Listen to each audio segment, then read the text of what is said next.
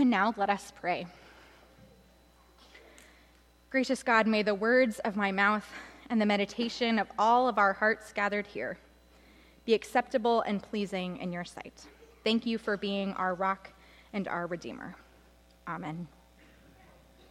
I would love to see this Luke passage as a movie or a short film. Maybe it wouldn't be a full-length movie.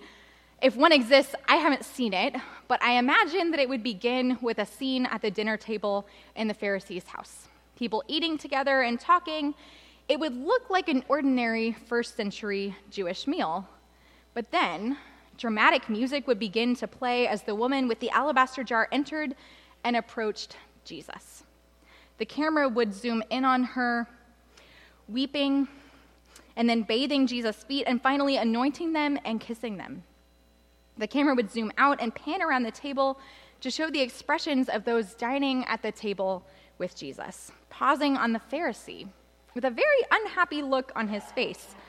And we would hear his voice saying, "If this man were a prophet, he would have known who and what kind of woman this is who is touching him, that she is a sinner."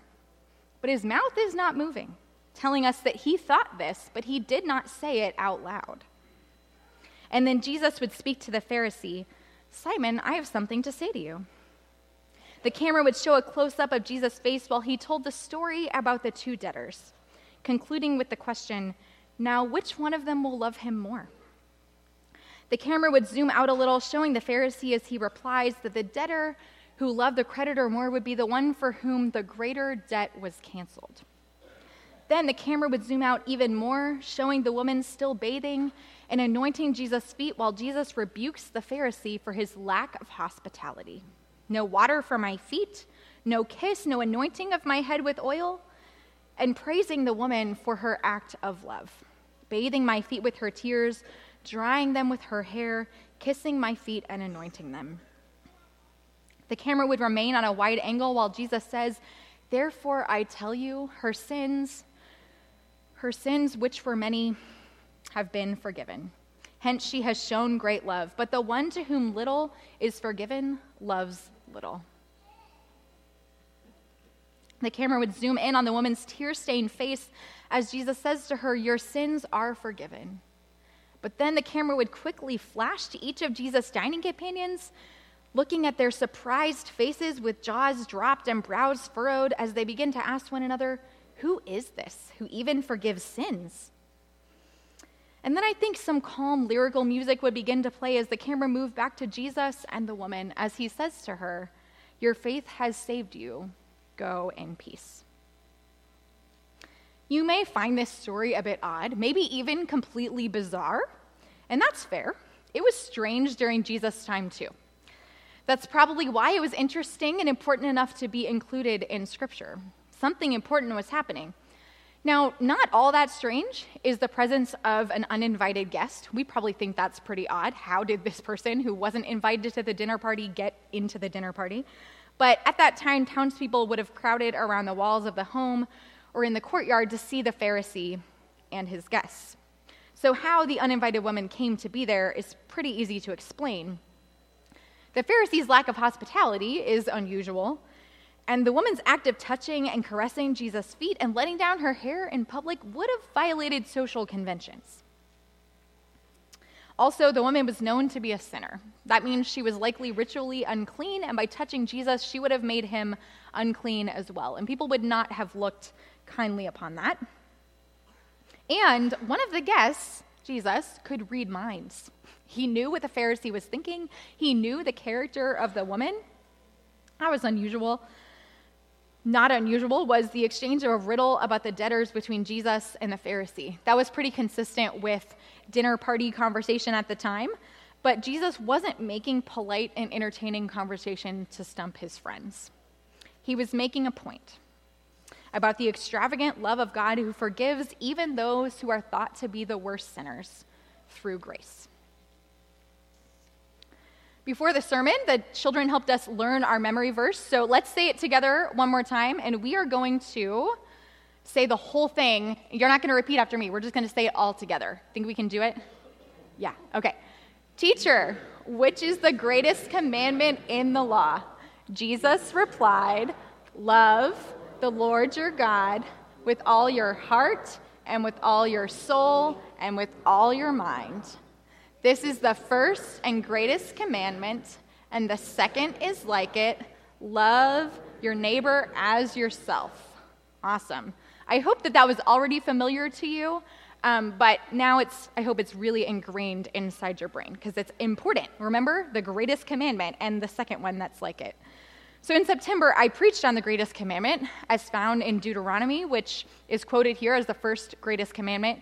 And all Jews at the time of Jesus would have known that scripture from Deuteronomy. It was their greatest commandment. And so when Jesus is quoting it, that's something that everyone would have been familiar with. But then he adds a second: love your neighbor as yourself. And so in September, I spoke about discipleship as loving God with your whole life. Discipleship and following Jesus comes down to loving God and loving our neighbors as Jesus adds this second commandment. But what does that actually look like? I said in September that discipleship often looks ordinary, but that it seeps into even the most mundane parts of our daily lives and transforms them. So how do we love God and neighbor in the midst of our everyday lives? A friend of mine, who's a pastor at another church, told me a story that happened in her daily life recently that I want to share with you. Her church has been hosting freeze night shelters for the homeless on many of the cold nights that we've had this winter, because we're really having winter this year. And the homeless in our culture today are often thought of and treated as those kind of like the woman in our story, as outcasts, as sinners, as people who we don't typically invite to our dinner parties, people who we don't always hang out with. But my friend, being a night person and enjoying hospitality and hanging out with all sorts of people, said she really enjoys serving at freeze night shelters. She also doesn't mind staying up all night. That is not my personality at all. So God may call me to serve differently, but she, as someone who likes to stay up all night, likes to serve at freeze night shelters. And she told me about a bonus benefit for her, which is that while everyone's sleeping and she's staying up all night, she gets a ton of work done. So it's really, really helpful.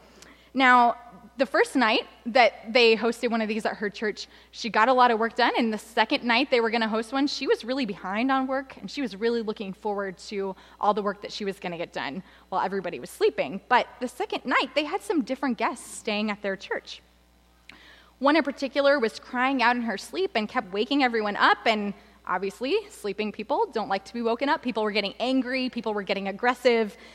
It was a problem, and so my friend, thinking that this young woman had been having a nightmare, woke her up and took her to a different room, thinking that she would diffuse the situation, calm everybody down, and everybody takes a short break, and then she'd get back to her work. And she expected a short break, but instead she spent the rest of the night, which was several more hours, sitting with this guest who wept and poured out a life story of unfathomable difficulty, especially for her young age, all night long. And my friend said that at one point she started getting worried about how much work she had left to do. Remember, she had counted on that time. And all that important ministry work that wasn't getting done until she realized that this interruption was her work. It was the work that God had called her to do that night, and that everything else could wait. Maybe even perhaps that other work wasn't that important. In the morning, the woman who had wept and talked with her all night told my friend that nobody had ever listened to her before. Nobody had ever taken the time to listen to her before. And setting aside her work and her important tasks and giving her full attention to this woman, my friend lived out her love for God and her love for neighbor and was able to show God's love to someone else. Now, an opportunity just like that might not come to us every day, but in the midst of our daily lives, all the important work and play and other preferred tasks that we have to do and that occupies our time, God is waiting. God is there with opportunities for us to live out our love for God and neighbor if we're paying attention. The interruptions to all those things that we think are the best way to spend our time may actually be the work that God intends for us to do. There's someone in your life, at your school or your workplace or the grocery store or your neighborhood, or maybe even in your family, who needs to experience God's love. And God can use us as people who have experienced God's love to share God's love with others. And God is calling us to pay attention, especially when we're interrupted. God may present us with opportunities in those interruptions. My friend's work was interrupted, and God was there. The Pharisees' dinner was interrupted, and God was there. God was there in the interruptions. Back at that dinner at the Pharisees' house, I think it's important to point out that every gospel story tells a story of Jesus being anointed by a woman. But in Matthew and in Mark and in John, that anointing occurs at the end of Jesus' ministry. The stories are not identical, but they're similar in the sense that they're at the end of Jesus' ministry, and they're understood either as an anointing for burial in advance or as a coronation as King of Kings, King of the Jews, after Jesus' triumphal entry into Jerusalem. But this story in Luke is distinctly different. It occurs at the beginning of Jesus' ministry. When he had just begun teaching and healing people, Jesus wasn't well known. People weren't trying to get rid of him yet. But in Luke's version of the story, the woman anointing Jesus is not anointing him for burial or for a coronation, but is a true act of gratitude in response to the forgiveness that she has received. Because she has been forgiven much, she responds to Jesus with gratitude and with thanksgiving, loving Jesus like the debtor in his story who owed the greater debt. Now, the story really emphasizes that she was a sinner. However, are some sins worse than others in God's eyes? No, they're not. But the woman, because she recognized her need for forgiveness, received more than the Pharisee. She received more than the Pharisee who was so caught up in being a good religious person that he didn't even recognize his need for God, his need for grace and forgiveness that Jesus came and had to offer him. If you read commentaries on this text, you'll see arguments that the woman was forgiven because she showed Jesus an act of great love and faith. Alternatively, you'll also find arguments that she showed this act of love for and faith in Jesus only after receiving forgiveness at some earlier point. Now, this is one of those chicken and egg scenarios. Which one came first? Who really knows? Convincing arguments can be made either way. But what we do know is that long before this woman encountered Jesus or received forgiveness, God loved her. This is what drew her to Jesus, God's love for her. God loves all of us, every single person on this earth, whether they know him or not, whether they're a sinner and an outcast or an apparently good religious person. God loves us all the same. God loved the sinful woman and the Pharisee and the other guests and the bystanders that day the same. And God will always love us wherever we are. If you have heard me preach or talk to me for any length of time, you probably know that I love children's books. Especially, my favorites are the ones that have a double meaning, theological undertone that deepens my knowledge of God and helps children to do the same. We're going to read one of those together today. It's called Wherever You Are, My Love Will Find You by Nancy Tillman. And the pictures will be on the screen so you can follow along. I wanted you more than you will know, than you ever will know. So I sent love to follow wherever you go. It's as high as you wish it. It's quick as an elf. You'll never outgrow it. It stretches itself. So climb any mountain, climb up to the sky. My love will find you. My love can fly. Make a big splash, go out on a limb. My love will find you. My love can swim. It never gets lost, never fades, never ends. If you're working or playing or sitting with friends, you can dance till you're dizzy, paint till you're blue. There's no place, not one, that my love can't find you.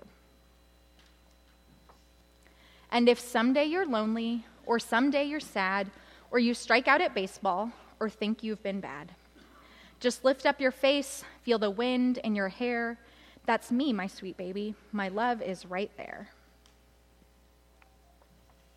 in the green of the grass, in the smell of the sea, in the clouds floating by, at the top of a tree, in the sound crickets make at the end of the day, you are loved, you are loved, you are loved, they all say. My love is so high and so wide and so deep, it's always right there, even when you're asleep. So hold your head high and don't be afraid to march to the front of your own parade. If you're still my small babe or you're all the way grown, my promise to you is you're never alone. You're my angel, my darling, my star, and my love will find you wherever you are. This book, on the book jacket, says it was written about a parent's love for their child. And it's certainly representative of that, but this book is also about God's prevenient grace. It's about God's love and grace for us that goes before, long before we're even aware of it. God's prevenient grace was active in the sinful woman's life. It's active in our lives, and it's active in the lives of everyone that we encounter in the world, whether they realize it or not. And we can be messengers of God's love for others. That's part of our call as disciples. We have experienced God's love, and we are called to love God and to love others as an outpouring of God's love for us. Returning again to that dinner at the Pharisee's house, the sinful woman demonstrated both love of God and neighbor toward Jesus, who was both human and God. And Jesus, who was God, demonstrated the love of God and love of neighbor toward her as a fellow human. She was known as a sinner, as an outcast, and Jesus made God's love palpable and real in her life. In Wesleyan theology, we call the moment of recognition of one's need for God, of repentance from sin and acceptance of forgiveness, justification. Justification is the moment of transition from not knowing and accepting God to doing so. When God's justifying grace pardons and forgives sin, that is the moment of justification. And once a person is justified, they begin a life of discipleship or sanctification, as Wesleyan theology terms it, a lifelong process of growth in the knowledge and love of God and others. Through God's sanctifying grace and the Holy Spirit working within us, we become more and more like Christ as we grow in our love for God and for others. In this story at the Pharisee's house, we got a glimpse of a woman's joy and appreciation for God at the time of justification. That time when she received forgiveness from her sins, and her response of love and gratitude is beautiful. I think that one reason I think this story would make a good movie is not just the drama and the conflict, though those things are important for a good movie, but because it's a story of transformation. It's a story about the love of God entering into and transforming someone's life and their act of love in return. It turns out that all you need is love. We have God's love because God offers it to us all the time. But in response, we love God and we love our neighbor in gratitude to that love that God is already surrounding us with each and every day. Today, I'd like to conclude this story of transformation with a blessing for this story and a blessing for us. This blessing is a reflection on Jesus' anointing and the anointing that we receive in other ways in our everyday lives. It's called Blessing for the Anointing by one of my favorite writers, Jan Richardson, in her book, Circle of Grace. Some with ointment, some with tears. Me today, with words gathered and treasured, carried and poured out for you, wherever you are. May you welcome this as what it is, a needful extravagance, an offering both lavish and crucial that has let go of everything to lay itself at your feet and tell you, I see you, I bless you. And you, where can you go that you do not need this anointing, this blessing that drenches the one who gives, the one who receives? Those final words strike me. the blessing that drenches the one who gives and the one who receives. This woman's blessing did not only bless Jesus, it also blessed her, and it blesses us as we receive her story. And this blessing today meets us wherever we are. Just like God's love meets us wherever we are, there's no place too far from God's love or from God's grace, and there's nobody in the world who is too far from God's love and grace and forgiveness. And as followers of Christ, may we know this deep within our hearts. All we need is love. Love for God and love for neighbor. We're called to live that out in our daily lives wherever we are as a response to God's love for us. Let us pray. Loving God, we thank you for the gift of your Son, Jesus. We are grateful for the love that you show us each and every day, wherever we are. We ask that you guide us in sharing your love with others. Remind us that we are yours and that you are with us. Enable us to love others as you love them, whoever they are and wherever they are, so that the world might know you through us. In Jesus' name we pray. Amen.